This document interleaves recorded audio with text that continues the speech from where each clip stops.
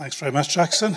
It was a good plan to get a classicist to do the reading this morning with all these difficult names. Beautifully read, thank you. Good morning, everyone. Really good to have you with us. If you're here in the church or to know that you're on YouTube watching us, you're very welcome. I want to start with another announcement, if I may. This coming Saturday at Bellevue Chapel, which is in the Broughton area of Edinburgh, there's a missionary exhibition. Now, this exhibition is by Echoes International, which is the organisation that supports most of the missionaries we're associated with at Brunsfield. They're celebrating their 150th anniversary. Well worth going to, I think, if you're able to, and there's a short service with Stephen McQuoid, Director General of Gospel Literature Outreach, at 4 o'clock. There's information in the newsletter as well. But if you go to Bellevue on Saturday, perhaps you'll find out the answer to a question which some people might ask, which is, what do missionaries actually do? When someone goes abroad, or indeed is a missionary in the UK, what is it that they do? What are the things that they focus on? And we're going to see that as we go through this passage, as we think about Paul's missionary work. But I want to begin by moving a little bit more modern, not very modern to begin with, but we'll come to that and ask the question, well, let's take some examples. What do missionaries do? These two fine folk on the screen are my grandparents, Archie and Alice Naismith. It's a before and after picture of when they were missionaries in India. They went out 100 years ago, this year, 1922, and they stayed there until 1958. One of my great plans for my retirement is to do a bit more research into what they actually did during their time in India. But I can share a little of that with you to give a bit of a flavour this morning. Like all missionaries, my grandparents went out to tell people about Jesus, to communicate the great news that we're all sinners, that Jesus died for our sins on the cross at Calvary, and if we trust in him, we can be forgiven, we can have eternal life. And my grandparents certainly gave that message. For example, on their voyage towards India, as they first went out, my grandfather held gospel meetings every Sunday, arranged them on the boat. And he also befriended a young man from Dundee, a young fellow by the name of Prescott, who had a lot of problems, issues in his life, problems with alcohol, among other things, and sadly died during that voyage. And my grandfather talked a lot to him about the gospel and his need for Jesus. He wasn't sure at the end whether he had trusted the Saviour. But as they went to India, very much they went to tell people the good news about Jesus. And that is what all missionaries go to do to a greater or lesser extent, to tell people, to evangelize others. But there's a lot more to missionary work than that. Missionaries also encourage Christians. They maybe establish churches, or they go to churches already there, and they help to build Christians up in their faith and in their knowledge of the Lord Jesus. My grandparents went to a place called Narsapur. Narsapur is kind of on the east side of India, so kind of about halfway up on the east side.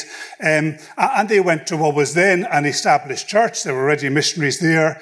But a lot of my grandfather's work was going around relatively small churches in the area. Several times a week, usually, he was preaching and teaching the Christians there and encouraging them in their work for the Lord Jesus. He travelled by road, he travelled by river, any way that was needed to encourage and build up the church.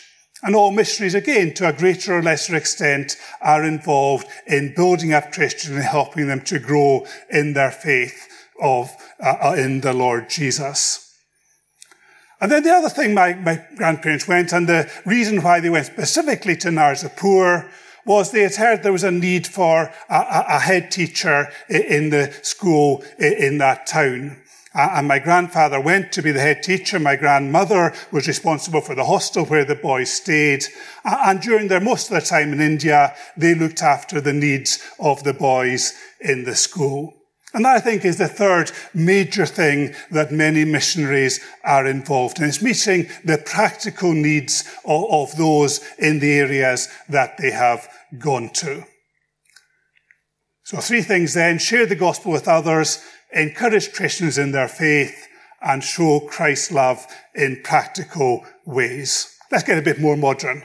What about the missionaries that we support as a church here at Mansfield? Some of you will know them, many of you probably won't. I'll only be able very briefly to mention names. If you want more information, come to me later. But do they do these things that we're talking about here? Well, yes, they do.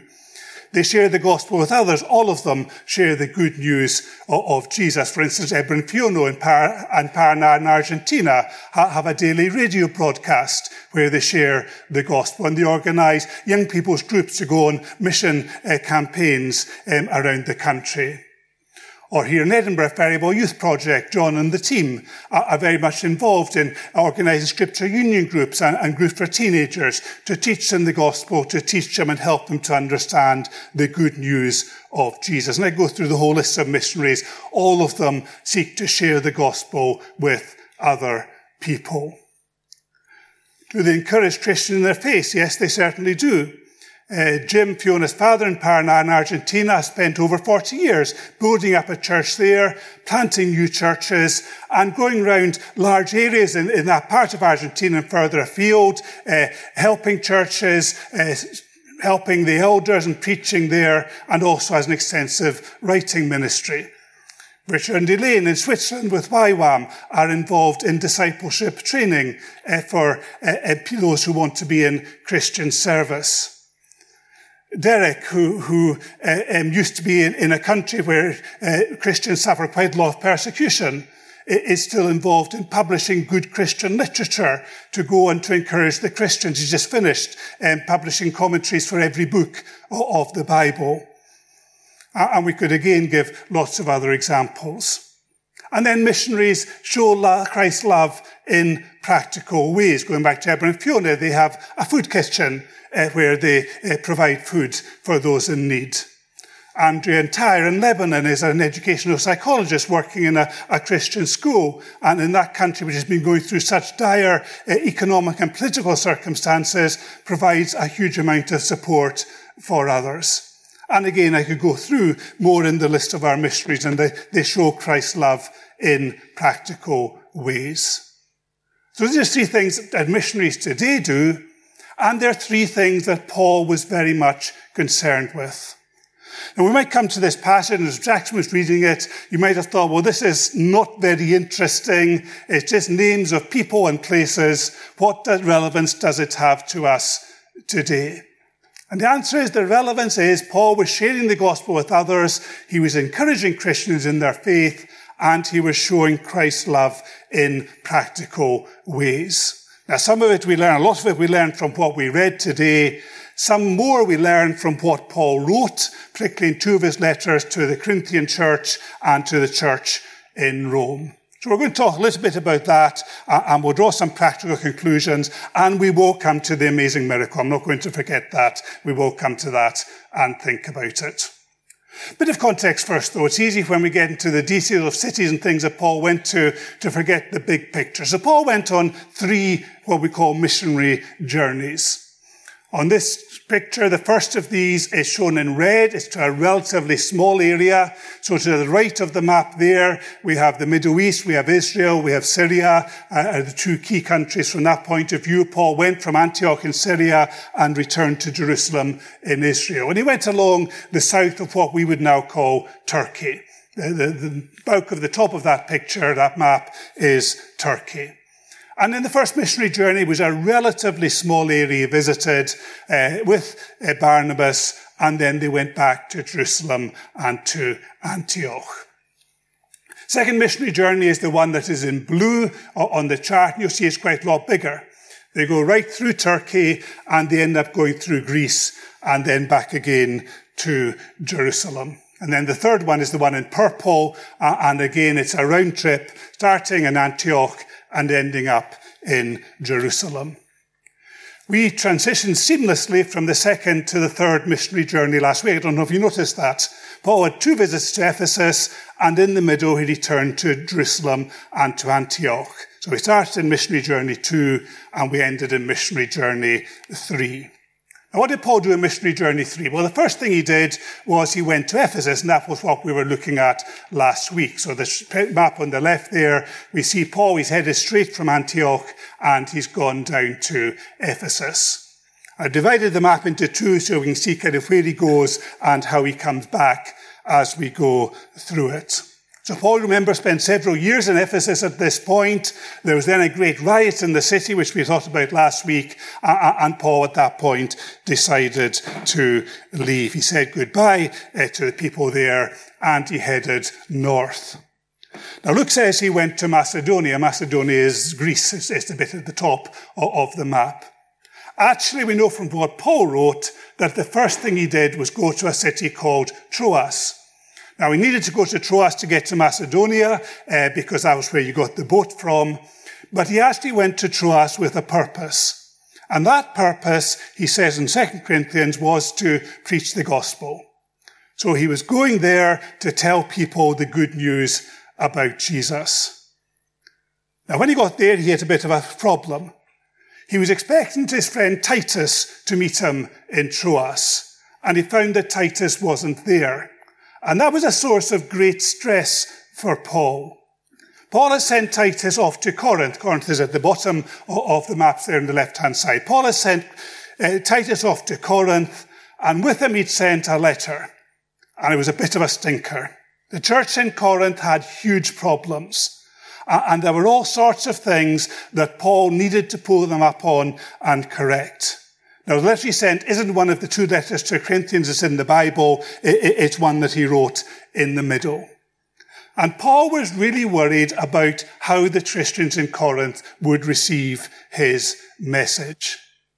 He was sending it to them to build them up, to encourage them in their faith.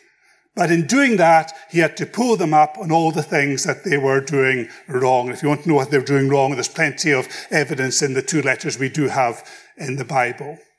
And the fact that Paul didn't find Titus in Troas was really stressful to him. So stressful that he found he wasn't able to preach the gospel the way he'd have wanted to. Now, in a strange way, as I was studying for today, I found that really comforting. I've had a pretty stressful week, and at times I found it really difficult to concentrate on things I knew were important. And I took comfort from the fact that Paul had a similar kind of situation, much worse than mine, but that in that situation, he also found he couldn't concentrate on what he knew was important. Don't beat yourself up if you're not able to do something in the Lord's service because of what's happening in your life. He understands, and others have been there, including Paul. Anyway, that was Paul in Troas. He was going to preach the good news of Jesus, and he didn't manage to. He then went across to Macedonia, was now north part of Greece, and he went specifically to Philippi. And the good news for him was he met Titus in Philippi, and he got the news that the Corinthians had received his letter well, that his concerns had fortunately not been realized. The church had turned back to God and was trying to live as they should. And Paul wrote his second letter to Corinthians at that point, much encouraged to encourage the church and to build them up in the gospel. And then he went round all these churches, all these cities that Jackson read to us that we can see on the map. What was he doing there? Well, he was doing two things. One was he was going there to encourage them. That's what it says, doesn't it, in our passage. He travelled throughout that area, speaking many words of encouragement to the people. We sometimes think of Paul as going from one city to another city to another city, preaching the gospel, and then moving on. Well, in a sense, he did. But he also took great efforts to ensure that when people came to know the Lord Jesus, that they were well supported, that they had every opportunity to grow in their faith. Part of that was writing letters to them, but also a large part of it was going back to visit.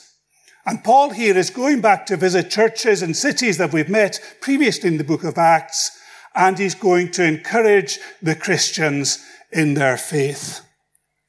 3 times in this passage, the word encouraged is used in the original, in verse 2, in verse 3, and then towards the end in verse 12, it talks about the church being greatly comforted. The word there is encouraged. So Paul at this point was very much wanting to encourage Christians and to build them up in their faith. And that was part of what he was doing, a large part of what he was doing as he went this slightly circuitous route to get from Ephesus and end up in Corinth. But he was doing something else as well. And this brings us to the third thing I said that missionaries do, which is provide practical support for others. On his third missionary journey, Paul was very concerned that the Christians in the churches that he had helped to establish should support the churches in Judea, specifically in Jerusalem. The Christians in Judea weren't well off. There was a famine there, and they needed physical help. And Paul saw the opportunity for the Christians in the churches in Greece and in what's now Turkey to provide support, practical support for the churches in Judea and specifically in Jerusalem. So he was going around collecting from them what they had gathered together for the churches in Israel, providing practical support. Now, you may have wondered what all the names were in this passage. Who were these people? A lot of them we know virtually nothing about. But most likely what they were was delegates from the churches that had collected money who would go with Paul to Jerusalem and would give the money to the Jewish Christians there. That was a great opportunity for them to visit the place where the church had first been established, where the Lord Jesus had lived and died, and to see firsthand for themselves and to enjoy fellowship with the Christians in Judea. It also was a great opportunity for the Christians in Judea to meet them and to recognize that these Gentile Christians, these people from places far away, truly were believers in the Lord Jesus and really were following him. So as Paul travels along, he is collecting money from the churches who have given generously, have given sacrificially in many cases. He refers to that in the book of Philippians. And he is gathering up people who can go back to Jerusalem with him to take the money. Eventually arrives in Corinth. We're not going to go too much longer on this geography lesson, but he eventually arrives in Corinth. And he stays there, it's almost certainly Corinth, he stays there 3 months. Now, church is, we believe, in better shape, and Paul certainly is in good shape in Corinth because he has a big project he's working on when he's there, and that's writing the book of Romans. So the book of Romans was written at this point on Paul's missionary journey. It was sent from Corinth to Rome. And of course, Romans is Paul's great exposition on the Christian faith and on justification through faith in Jesus and all that means to us. So it was written in the period we're looking at here. He then goes back the way he'd originally intended to sail from Corinth back to Israel. He wasn't able to do that because he discovered a plot against him. And perhaps it's relevant at this point to recognize that in the background of all this, there are Jews who are wanting rid of Paul, who want to see him dead. And maybe he got some word that on the ship there were those who might have tried to kill him, and so he prudently takes a different way back. Of course, he also had a lot of money on him, and that might have been attractive to people as well. But Paul goes back, goes through the similar kind of places again. He goes through the interior of Greece, so there's a bit more gospel work going on there. Paul reaching out to cities that haven't yet received the gospel. And he goes back and he comes back to Troas and then goes on and sails down as described at the end of the passage. So as I said, Paul here is doing 3 things that missionaries do. He's sharing the gospel with others. He's encouraging Christians in their faith, encouraging just by being there, I think, given the dangers he was facing and the difficulties of travel, encouraging them by being there for them, but also encouraging them with his words and his actions. And he's showing Christ's love in practical ways through the collection. That's what missionaries do. It's also what we should all do, isn't it?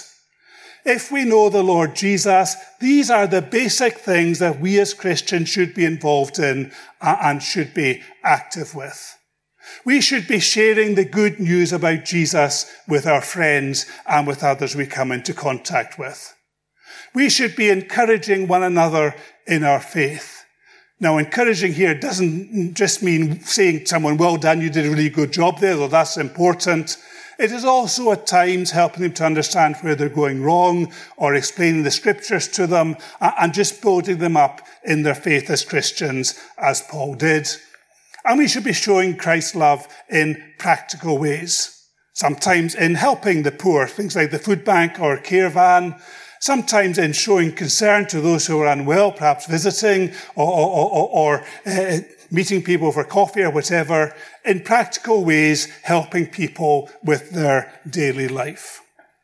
So all of us should be doing that. It's not something that just missionaries do, although they undoubtedly do. It is something for you and for I to be involved in.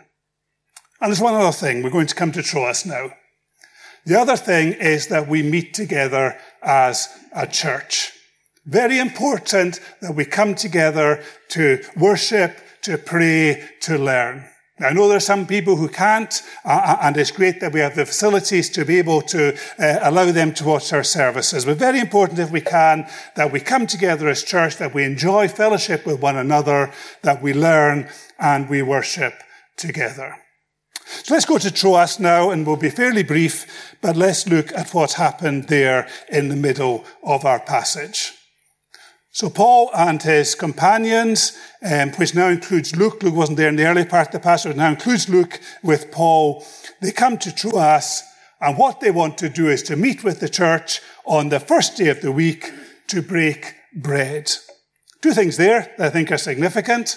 One is they met on the first day of the week. That seems to have become the pattern for Christians. Sunday wouldn't have been a day off for most of the church. They would have been working before they came, but they were in the habit of meeting together on Sunday. And we see that here. We see it also when Paul writes to the Corinthians that was their habit as well. So good together to come to church on the Lord's Day to think about him. But they came together, Luke says, to break bread. That was the key purpose of why the church met.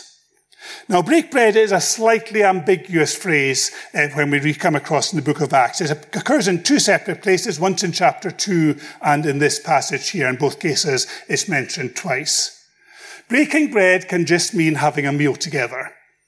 So part of what was happening here was that the Christians were coming together and they were sharing a meal and enjoying fellowship over it. Great when we could share meals together. Church meals together are wonderful, and also meals in homes can be terrific as well. So part of the meaning of the breaking bread is meeting for a meal. But I don't think that can be the main meaning in this passage. They came together to break bread. That was the purpose of them coming. So the second meaning of breaking bread is coming to remember the Lord Jesus in communion, sometimes called the breaking of bread, the Lord's Supper. And it appears fairly clear that the early church were in the habit of doing that every Sunday. They would meet together as a church, they would have a meal, but a key purpose of that was to break bread, to remember the Lord Jesus together. And in this church, we have a service at 10 o'clock on a Sunday morning when we do that and seek not to have a meal, but to remember the Lord Jesus and to think about him. We also take communion very regularly at our other services. We'll have the opportunity later on this morning. But breaking bread, remembering the Lord Jesus, a key part of church life. The other key thing which very much comes out in this passage is that it is very important that we base our services around the Word of God. Here, Paul is able to convey to people lots of things. Remember, he's just written the book of Romans, and he's able to speak at great length to the church in Troas. Very important that when we come together, it is with the Word of God at the centre of our service. And I think that is true of the services of this church. We are basing everything we say, everything we believe on the Bible, and it is core to our lives. We don't tend to go on for hours and hours. You'll probably be quite thankful for that. But we do base our services around God's Word. We give priority to the breaking of bread. We also give priority to God's Word. In chapter 2 of Acts, it also mentions prayer and the fellowships that we have together. These obviously are very important, I think, taken for granted here. But what about the miracle? Let's just spend the last few minutes thinking together about this tremendous event that happened in Troas. I've called it the miracle of Troas. I put that picture up because I think most likely we're talking here about a fairly young teenager. Someone who's maybe something between 12 and 14. That is what the original word in the Greek implies. So we're not talking about an adult, we're talking about a boy. And this boy, Eutychus means lucky. He may not have seemed lucky partway through this incident here, but the name Eutychus means lucky. And he had come, and when he came, he found there was a very long sermon. Now, I don't think we're supposed to think that Paul just spoke and went on. The sense here is that there was a bit more of a dialogue, and maybe the Christians were asking Paul questions, and then Paul would answer as he did at some length, and the whole thing stretched out. So there was a long sermon, and then there is a tragic accident. This young man, Eutychus, may well have done a day's work before he came. It was late in the evening. It was hot and smoky in the room. And Paul maybe had lost his interest at some point, and he falls out of the window. Obviously, he's not the first or last person to fall asleep while someone's preaching. I had a bit of a reputation when I was a boy that I tended to nod off a bit during long sermons. That was okay in a way, but then I often started to snore and yawn, and that got a bit embarrassing for my parents. Less excuse than Eutychus did, but it's not an uncommon thing to happen. What is uncommon, obviously, is the tragic event. He was sitting in the window, and he fell out, and he landed on the ground from 3 stories up. Now, again, you might think there's some ambiguity in the passage. Was he really dead or not? I think we can take it he was dead. What's the first thing that happens when someone has an accident? The call goes out, is there a doctor in the house? Oh, yes, there's a doctor. Luke is here. And Luke runs down and examines the young man. It isn't in the past, I'm speculating, but I think it probably will be right. Luke examines the young man and concludes that, unfortunately, sadly, he's died in the accident. So we have here a tragedy. Someone who's come along to hear Paul, to meet with Christians, and he's ended up falling out of the window onto the ground. But then there's a dramatic revival, and I say revival, it is a bringing back to life. There are, I think, 8 miracles in the Bible where people are brought back to life from being dead. 2 in the lives of Elijah and Elisha, 1 each, which the children are looking at the moment in their Kids' Church series. 4 in the life of the Lord Jesus, including his own resurrection. I'm not counting here those who came from the grave after his death. We could add that in, I guess. And then there are 2 in the book of Acts, 1 by Peter and Dorcas, and then this one by Paul raising Eutychus. So it's not a common event in the Bible. It is something pretty spectacular. The other thing is probably worth noting here is that Paul probably deliberately echoes what Elijah and Elisha had done when they similarly raised young men who had died. He stretched him, threw himself on the arm, puts his arm around him and brings him back to life. It is a wonderful miracle. Someone who has died, someone who it appears there is no hope for, Paul restores him to life and he is able to resume his normal life. And what does that mean? It means that Paul leaves the church a lot stronger than it otherwise might have been. It says that people were greatly comforted, or as I said, the room meaning is greatly encouraged. When I was preparing for today, I looked at quite a number of sermons on this passage to try and find what is the lesson from it. And most of them really struggled with it. There were some who were saying the lesson is don't fall asleep in church or something bad might happen to you. I'm not sure that is really the lesson here. There are others who had lessons that said there are churches which are sleeping, that have lost concentration. If they're not careful, they'll die. But the good news is they can be revived. Well, I think that is again stretching what Luke is intending us to understand here. I think he wants us to get the marvel of the situation of the raising of Eutychus and what a wonderful thing that was. But I think he also wants us to get what it meant for the church. If Paul hadn't raised Eutychus back to life, What would people have remembered about that evening? Well, it was the evening Paul was with us, but it wasn't as sad. It was the evening when Eutychus died. Now they could look back and say, that was the evening when Paul was with us. Wasn't it wonderful the way he taught us?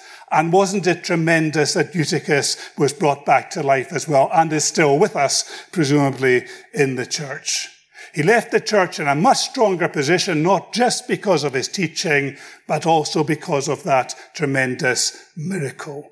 He helped in a practical way, and he encouraged the Christians in their faith. Okay, it's been a bit of a bitty sermon, so let me just try and bring it together as we close. I want to do that with this quotation. This chap is called Arthur Penrhyn Stanley. He was Dean of Westminster Abbey way back in the 19th century. I thought this is a great quote. The true call of a Christian is not to do extraordinary things, raising people back to life, but to do ordinary things in an extraordinary way. We've largely this morning been talking about ordinary things. The bread and butter of Christian life, sharing the gospel, encouraging other Christians, showing practical love to people, meeting together as a church. These are ordinary things that we should all be doing. But the question is, how do we do them? Do we do it just as a matter of routine? We come to church on Sunday, we meet some people, we go home. Maybe if I get the chance, I might have a word with one of my friends about the gospel, I might not.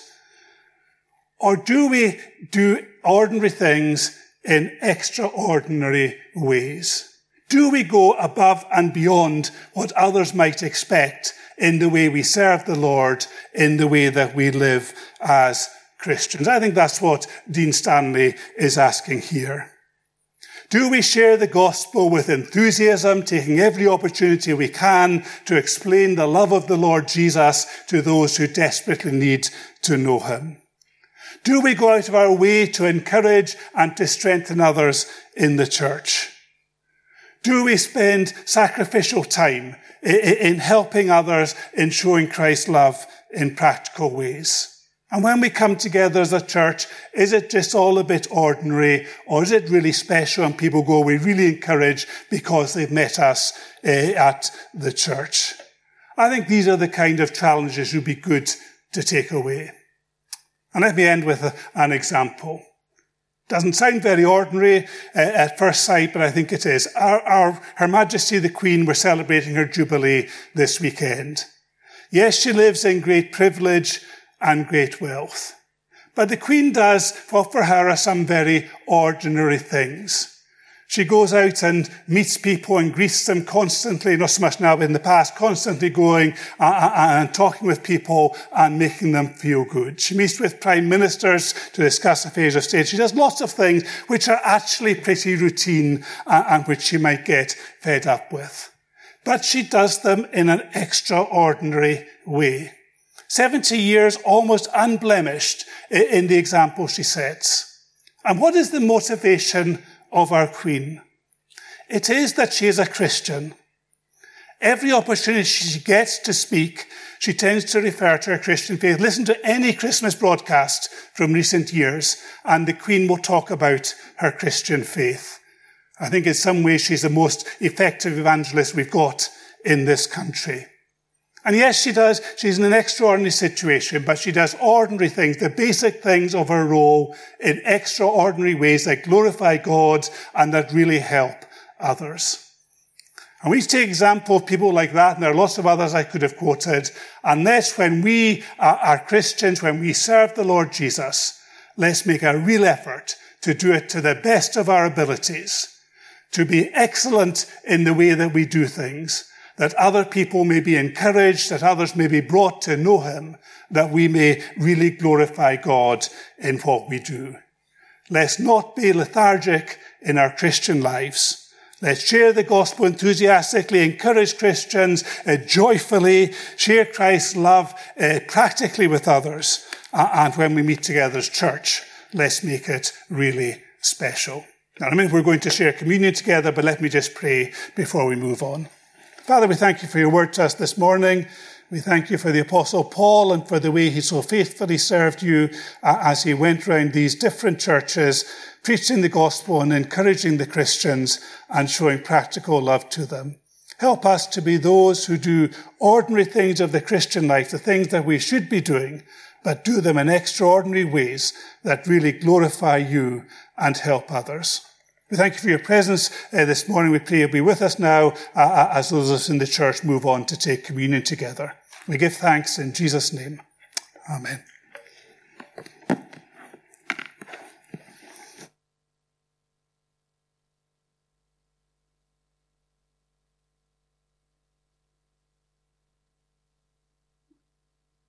Before we enter into a time of communion, we're just going to sing again.